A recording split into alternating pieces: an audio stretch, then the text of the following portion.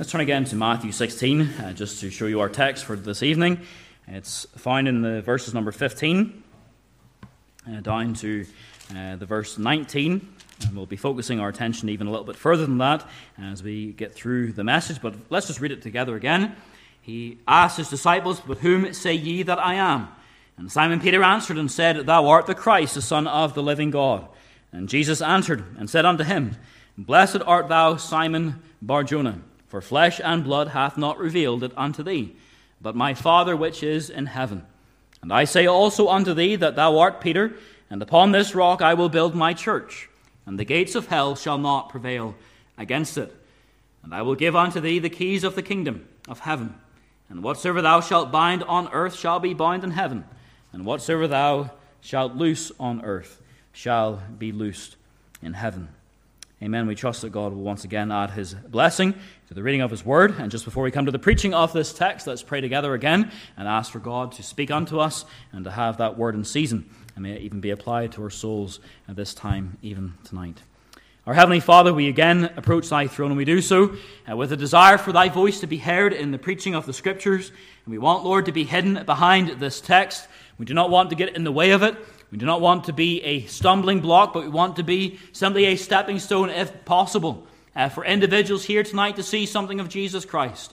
Lord, even a stepping stone seems too high for us to be. Lord, just simply come and make yourself known in whatever way possible. Lord, come and take the Scriptures that we've just read. Come and take portions that we might read throughout the course of the message, things that might be mentioned in passing, points that we might try to emphasize in a greater way than others. Lord, whatever the case, come and use thy word.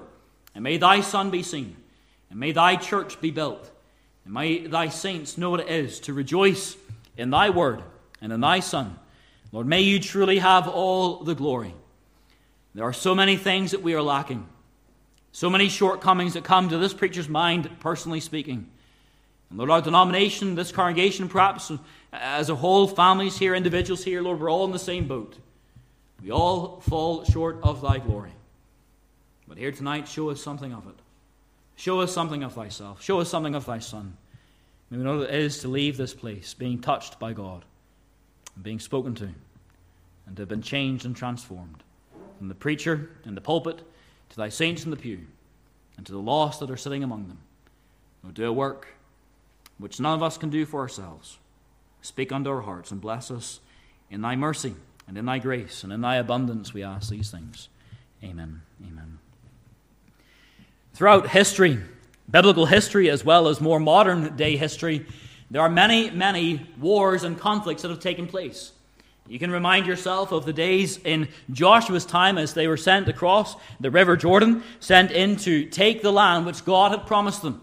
And time again they are met with a foe, an enemy that had to be overcome, an enemy that had to be defeated. The very famous one, or the most famous one that we might have, is the city of Jericho. That great city that was impenetrable, it seemed, by any army around them. Whenever the Israelites came along and marched up to those city walls, the people within the walls got on top of the walls and laughed at them to scorn. They made a mock of them. Who do you think you are coming around? And to add, as it were, to make things worse, on top of that, they didn't come with an army. They didn't come with swords and with staves. They didn't come with a battering ram to break down the gates. No, they came empty-handed except for a couple of horns and trumpets.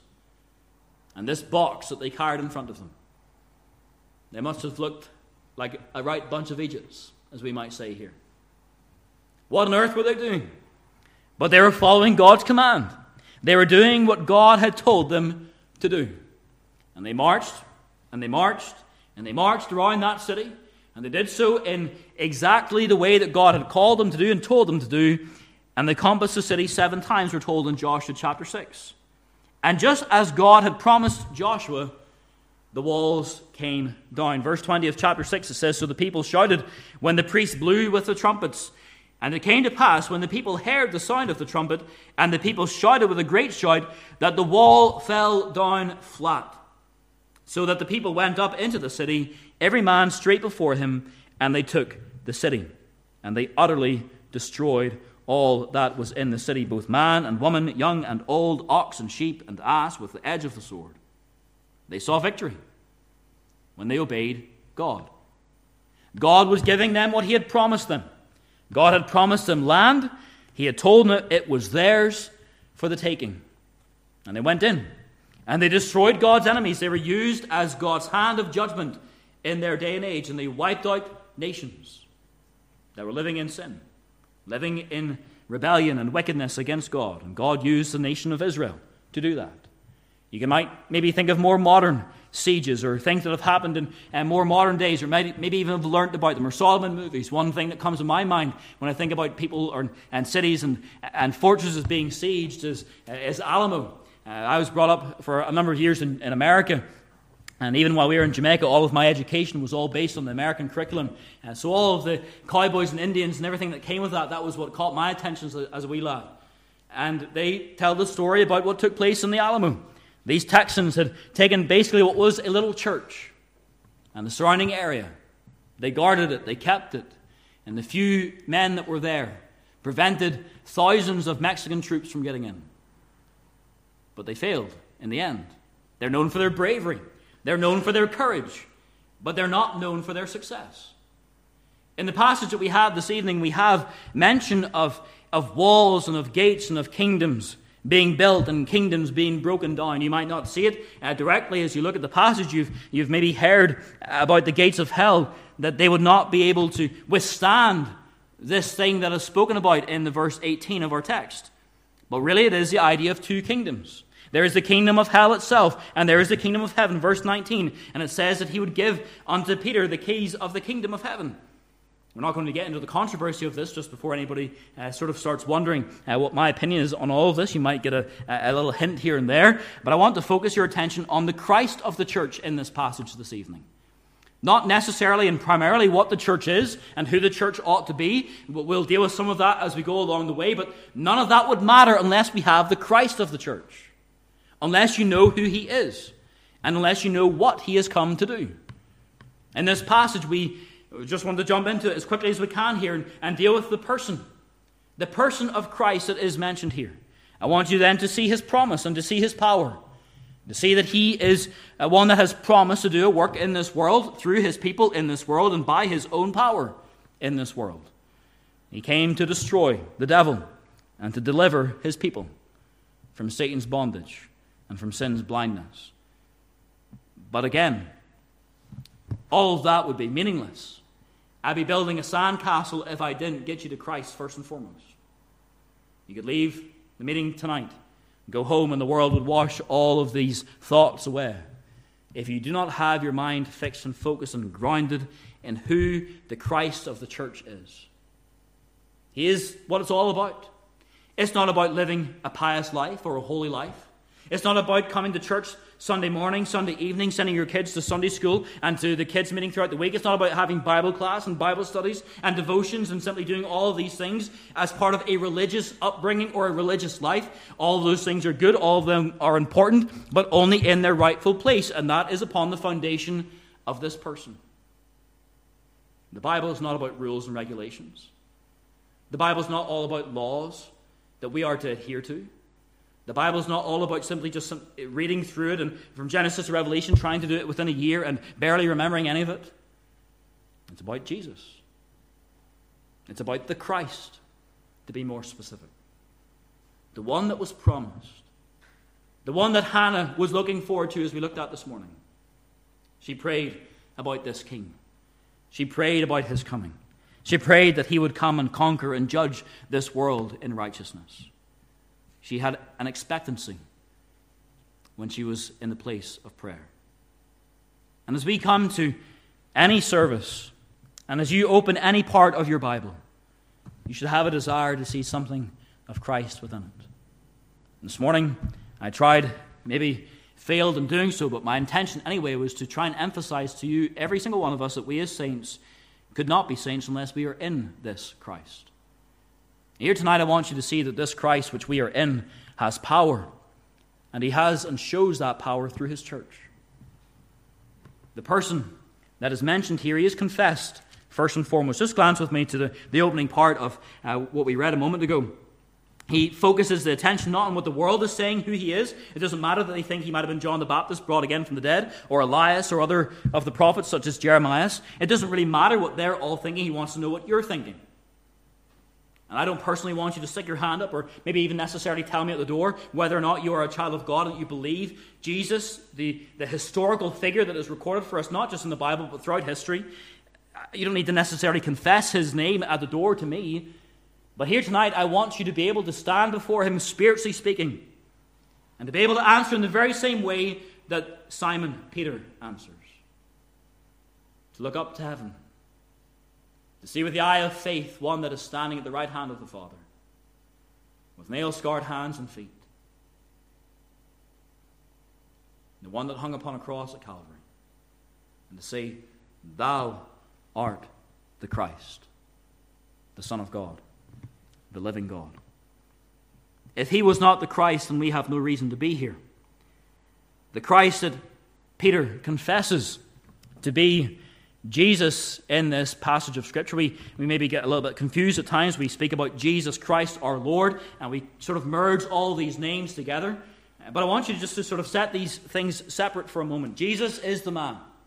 That was the name that he was given.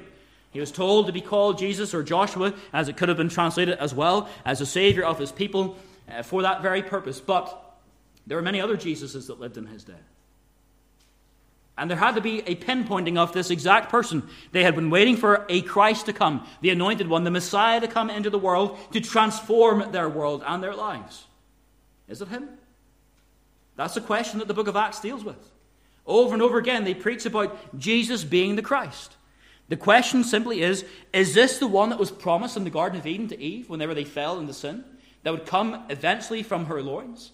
Is this the one that would come and save his people from wickedness and from damnation and from sin itself and from the devil? Is this the man that we've been waiting for? It's the question. Is he the one? Is he the chosen one? Is he the one that we should truly look to? Or is he just a good person? Elon Musk, I'm sure many of you know him, the owner of Tesla. And he's a millionaire, multimillionaire, probably a billionaire or multi-billionaire. He was speaking a little bit of Christ in an interview recently. And he says Christ taught good things. He confessed that he tried to live by some of the teachings of Christ. He made a little bit of a joke here and there about some of the miracles that Christ performed in the early days of his ministry and obviously misconstrued them. But nonetheless, he confessed that there was a man called Christ and a man that was Jesus and that he taught good things in the Bible. But that was as far as it went. Elon Musk doesn't believe that he has a soul that needs to be saved from hell. He simply sees this Jesus over here in the corner as being a good person. A righteous, a religious man that you can learn some lessons from, just like you might have had a good classroom teacher in school. But he's much more than that. He's not just a good man to be sort of set on a pedestal in humanity's history. He is the Christ which God promised to give to save you from your sin. Whenever you fell in Adam, in the Garden of Eden, naturally speaking, we all were born into this world as sinners. And God, right back there at the very beginning, promised to send a Savior, Christ the Messiah. They were waiting for him, and we look back to him. This person is confessed by Peter to be the one. It is his statement of belief. I wonder what your statement of belief is. If you were to sit down with pen and paper this evening as you get home and to actually think about your life for the first time, maybe even, to think about what lies ahead, what lies after death, why you exist, why you're here, what the purpose of anything is what this man at the church is talking about, is it true? Is the Bible right? Is the Muslim teaching in Islam, is it maybe what we should be looking to? Should we be searching in Buddhism and all these other religions? What is right? What is wrong? What would you write down on that piece of paper as to be the truth that you live by? For Peter, it was, "Thou art the Christ, the Son of the living God." What is it for you? Is it just a blank page and you just sort of wake up Monday after week, wondering what's going to happen that week in the workplace and just sort of floating through life? God wants you to stop tonight. Don't even wait till you get home. Mentally take a note of what your life is all about. And if it's about anything other than Jesus Christ, the Son of the living God, then you're not even living. You might be breathing this evening. You might have a good job. You might have all these things that make you look like you're successful in this world, but you're damned and on your way to hell. just like all of us were. The Bible tells us in Matthew 10, verse 32, "Whosoever therefore shall confess me before men, him will I confess also before my Father which is in heaven." We have a duty and a responsibility to know what it is to confess who he is. Turn with me in your Bibles to Romans for a moment. Matthew, Mark, Luke, John, Acts, and then Romans. And to the chapter number 10. Romans chapter number 10 and the verses 9 to 13. This is a well-known portion of Scripture. You might have been told about the Roman road and people leading you to Christ through the portions of Scripture in various chapters. And this is one of those signposts on the Roman road to salvation. Verse 9 of chapter 10, it says, "That if thou shalt confess with thy mouth the Lord Jesus, and shalt believe in thine heart that God hath raised him from the dead, thou shalt be saved. For with the heart man believeth unto righteousness, and with the mouth confession is made unto salvation. For the Scripture saith, Whosoever believeth on him shall not be ashamed. For there is no difference between the Jew and the Greek, for the same Lord over all is rich unto all that call upon him. For whosoever shall call upon the name of the Lord shall be saved." You see, it's one thing to confess his name, but you must also call upon this person for your salvation. You must not only believe him academically and maybe theologically or biblically speaking to be the one that is revealed here as the Christ, but you must have that in your heart. You must live in light of that truth. It must be the confession not just that you write on a piece of paper, but a confession that you live by. His confession, Peter's confession about who this person was, that he is truly the Christ, the Son of the living God, it was also confirmed. Confirmed by Jesus Christ answering the verse 17 onwards. He says, "Blessed art thou, Simon Bar-Jonah, for flesh and blood hath not revealed it unto thee, but my Father which is in heaven." He didn't go to the Pharisees and the Sadducees. He didn't go to his teachers and his lecturers to learn this truth. No, this was something that came down from heaven. We could not search out the Christ for ourselves. We would not be able to believe any of this if it was not first and foremost revealed by heaven. All of the Bible, every single time at least I try to, whenever it comes to the public reading of the Scriptures, I try to emphasize that this is God's holy and his inspired word. It's not my word. It's not the church's word. It's not something that we've compiled together over thousands of years to try and make sense of life in this world. No, this is what God has given to me and to you. And he wants us to live in light of it. And we would not know that we were sinners. We would not know that there is a Redeemer. We would not know about heaven and hell. We would not know about the road of destruction which we are on unless God had stepped into history and confirmed it by him revealing it unto us. Jesus Christ confirms Peter's answer. He basically says, yes, you're right. This little man, who I am, naturally and humanly speaking, who is born in Bethlehem, lived in Nazareth, worked along my father as a carpenter. He comes along and says, yes, I am the Christ which the world has been waiting for. He comes along and says, yes, I am not only the one that has been awaited for thousands of years, but I am God's Son. He goes on later on in his life and in his ministry as he continues not just in confirming Peter's answer by his own response, but he confirms Peter's confession by his actions. Look at verse 21 of Matthew 16 again. It says, "From that time forth began Jesus to show unto his disciples how that he must go unto Jerusalem." Why? To fulfill everything that the Messiah was prophesied to fulfill. Remind yourself of Isaiah 53 and you'll find it reflected in these words. To suffer many things of the elders and chief priests and scribes, and to be killed, and be raised again the third day. He came to suffer, just as the Christ was prophesied to come and suffer. He came to die, just as the Messiah was promised to come and die. He came to raise himself from the dead, just as Jonah's prophecy and all that took place with his experience was picturing. Jesus Christ came into this world to fulfill all that God had promised he would fulfill. But I wonder, is his name the name that you confess? Is his name the name that you write over your life and that you live by? Or is it all about you? All about your ambitions, all about your desires, all about what you want to do with your life? Your life is as a vapor, the Scripture tells us.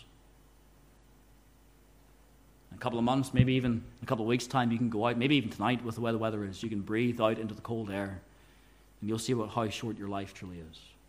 It appears for a little time, and then vanishes away. Boil the kettle this evening. Remind yourself of the fact that as that vapor disappears into your kitchen, that your life will one day disappear. And everything that comes with it. All the possessions, all that you have, it's all meaningless if you have not Christ. Peter, he confessed him. Christ confirmed what he had answered, that he was the Christ, the Son of the living God. This was his belief, and this is what our belief ought to be. That Jesus, who is the Christ, did suffer, did die, and is risen again for us, to save us, to redeem us. He confirms it by his answer and by his actions. That's his person, who he is identified by. Jesus is truly Christ.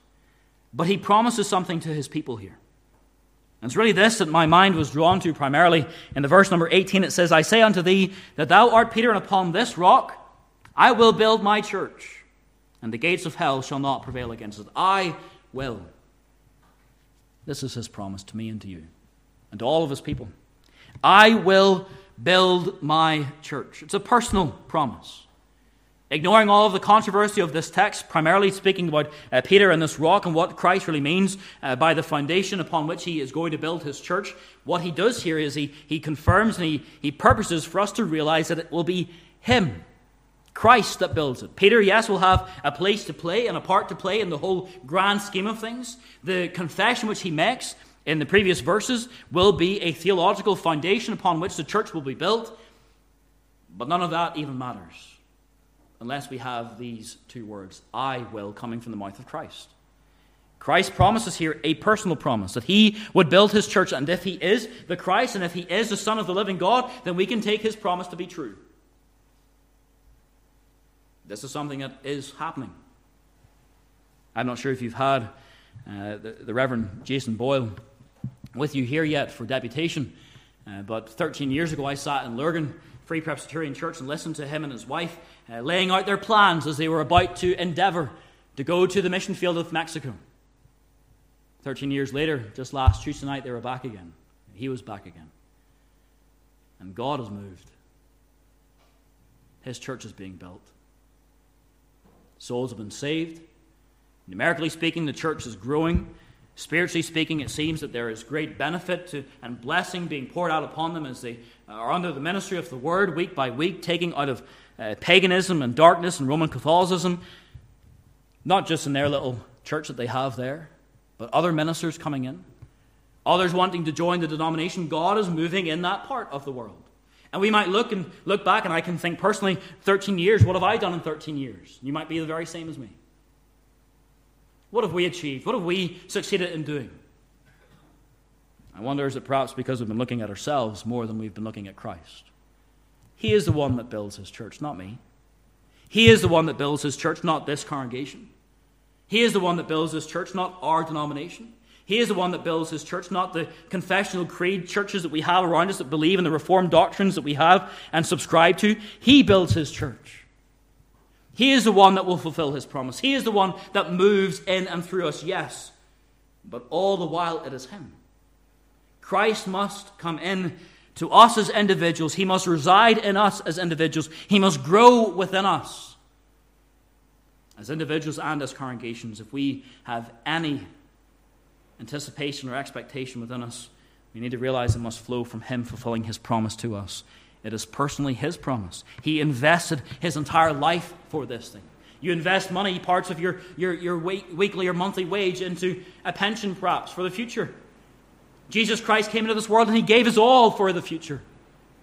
And he didn't do it in the hopes that one day he might be able to withdraw a couple of $100,000 for the future and maybe live off it. No, he came with a certainty and with a hope for the joy that was set before him. He knew whenever he gave his life upon the cross at Calvary that his investment would come back with fruitfulness.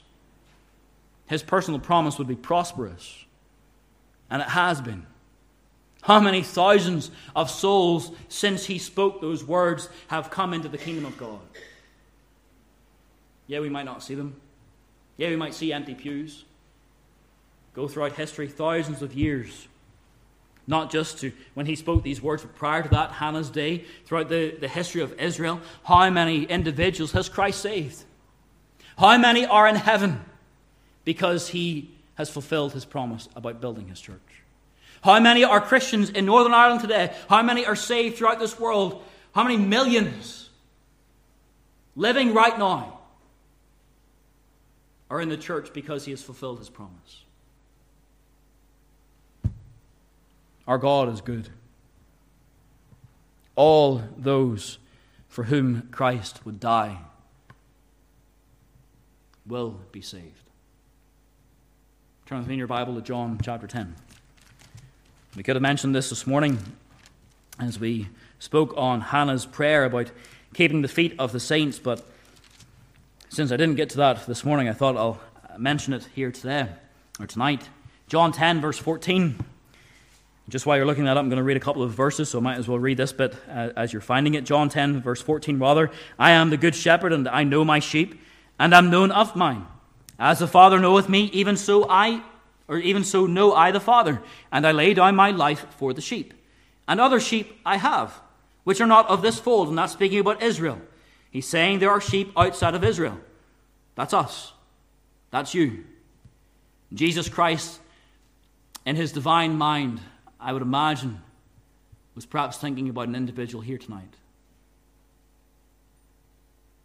Somebody unknown to his disciples, somebody unknown to the people of that society, somebody that would not be born for thousands of years, but somebody nonetheless that is here tonight, still perhaps in your sin, but God sent his Son to die for you.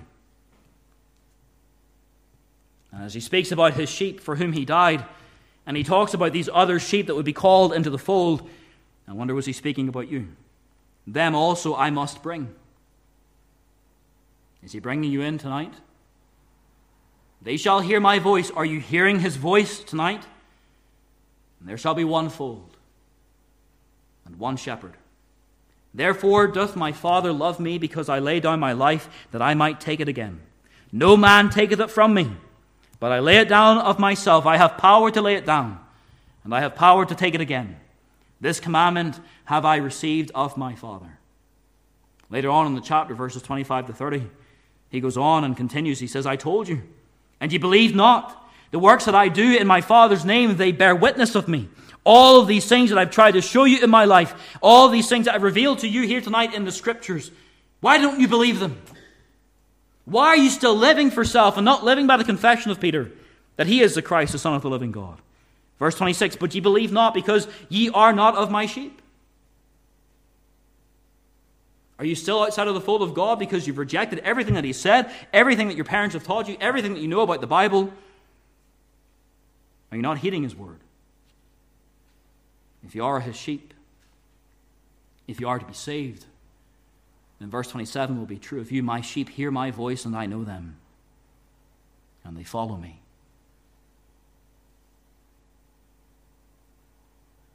I don't care what your profession is tonight. Are you following him? I don't care about your pretense and your church membership and all of the other things that you can add to your list of good deeds that you've done in your life. None of it matters. The question is, are you following God?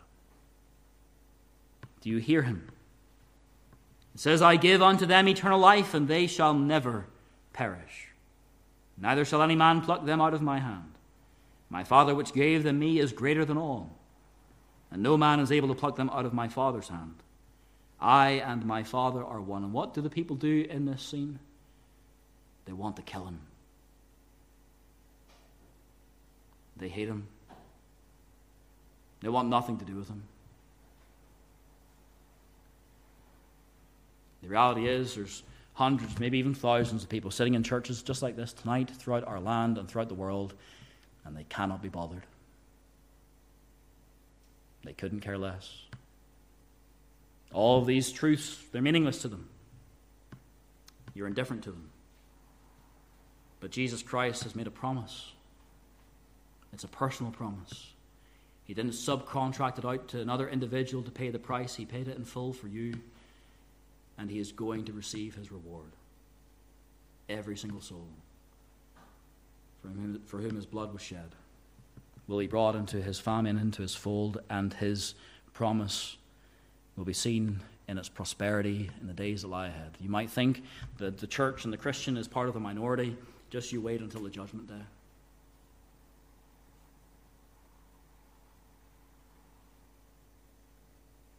Every knee will bow, as we mentioned this morning. Will your knee be forced, or will you bow in praise? His power is the last thing we want to look at just very briefly. Our time is gone. But the picture here is of a gate, and I think the imagery is of a kingdom that is stationary, something that is not moving, but something that encloses the people that reside within it. There are two ways that you can look at this, and I think it's important to highlight the both ways, because the second way is, again, meaningless without the first. I think Christ is speaking about himself here. I will build my church, and the gates of hell shall not prevail against it. And what it's talking about primarily is against his work. The gates of hell will not prevail against his saving work. It will not be able to keep him in the tomb. The imagery here, and even the language that is used, could primarily again be speaking about simply the grave. The grave will not prevail over Christ. And it didn't. He would not be left to die and to rot like every other man in this world. He would rise again 3 days after. He would prevail against the enemy. Just like Hannah's prayer that we looked at this morning. That same word is being used. That everybody else apart from him does not have the strength to prevail. But Jesus Christ, because he is God's Son, because he is the Christ, has power to prevail against death. He destroys death. That's why, for us as Christians, that death has lost its sting. No longer are we to be concerned about what happens whenever we are on our deathbed. Yes, there may be pain. Yes, there might be sorrow in leaving our loved ones behind.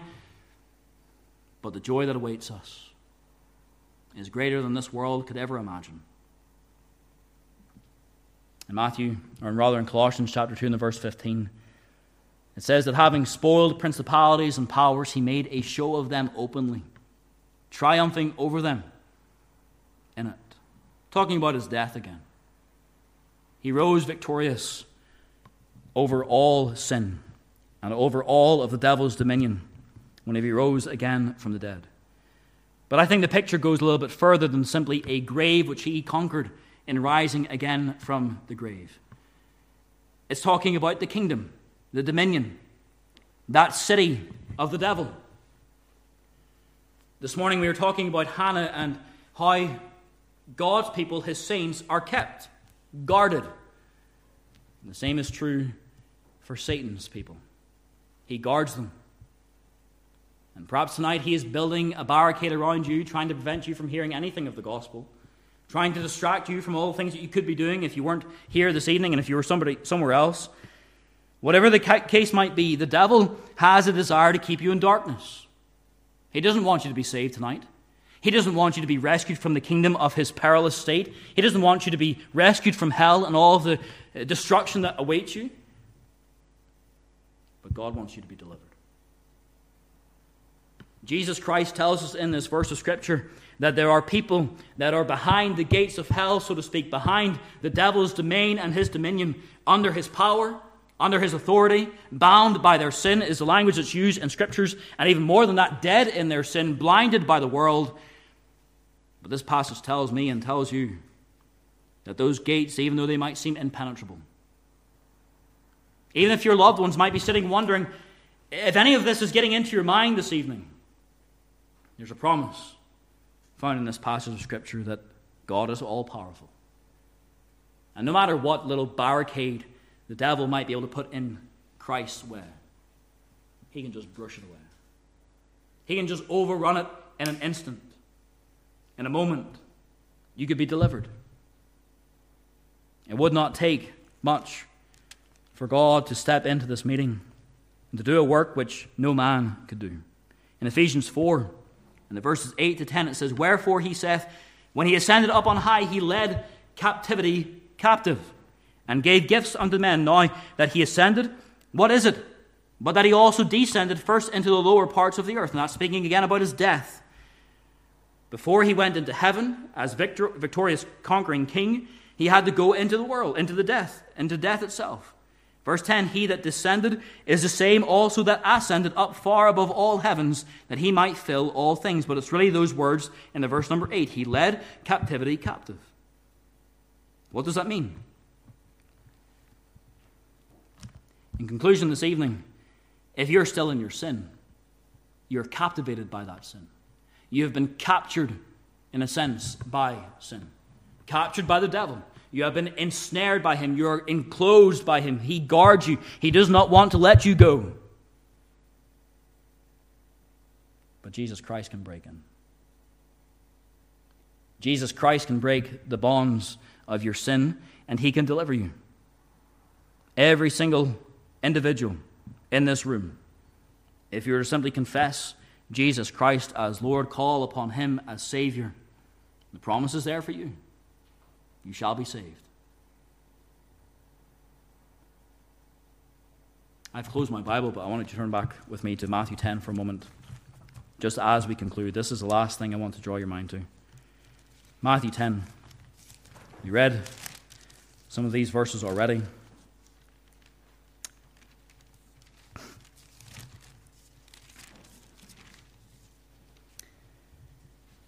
We've read verse 32, whosoever therefore shall confess me before men, him will I confess also before my Father which is in heaven. But until now, I perhaps haven't emphasized the negative as much as needs to be done. You see, verse 33, it simply says, whosoever shall deny me before men, him will I also deny before my Father which is in heaven. Think not that I am come to send peace on earth. I came not to send peace, but a sword. The church is to be at war with the world. Not with physical swords, but with the spiritual sword, God's word.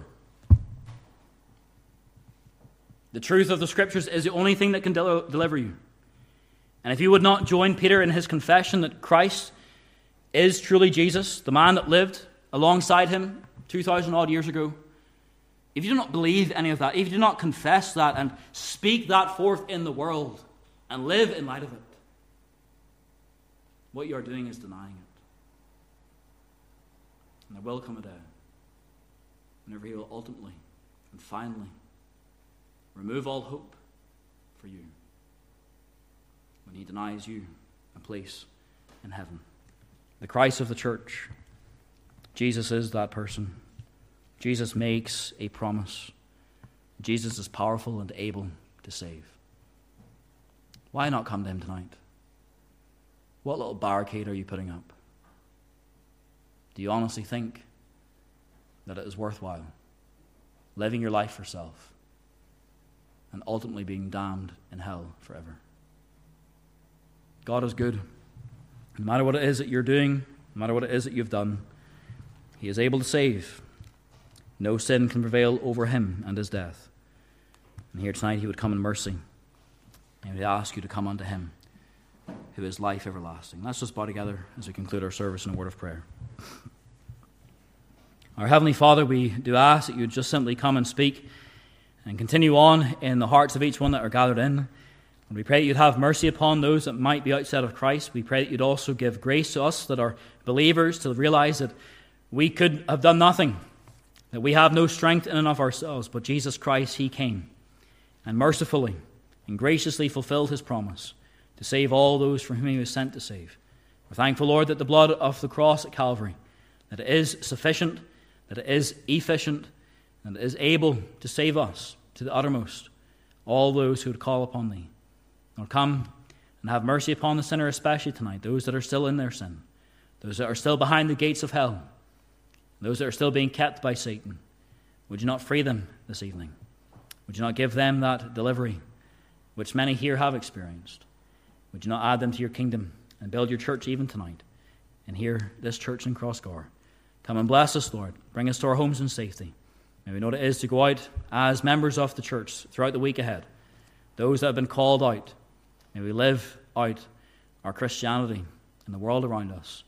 And may we see many souls, even one for Christ. Lord, again we pray these things in thy name and for thy glory. Amen.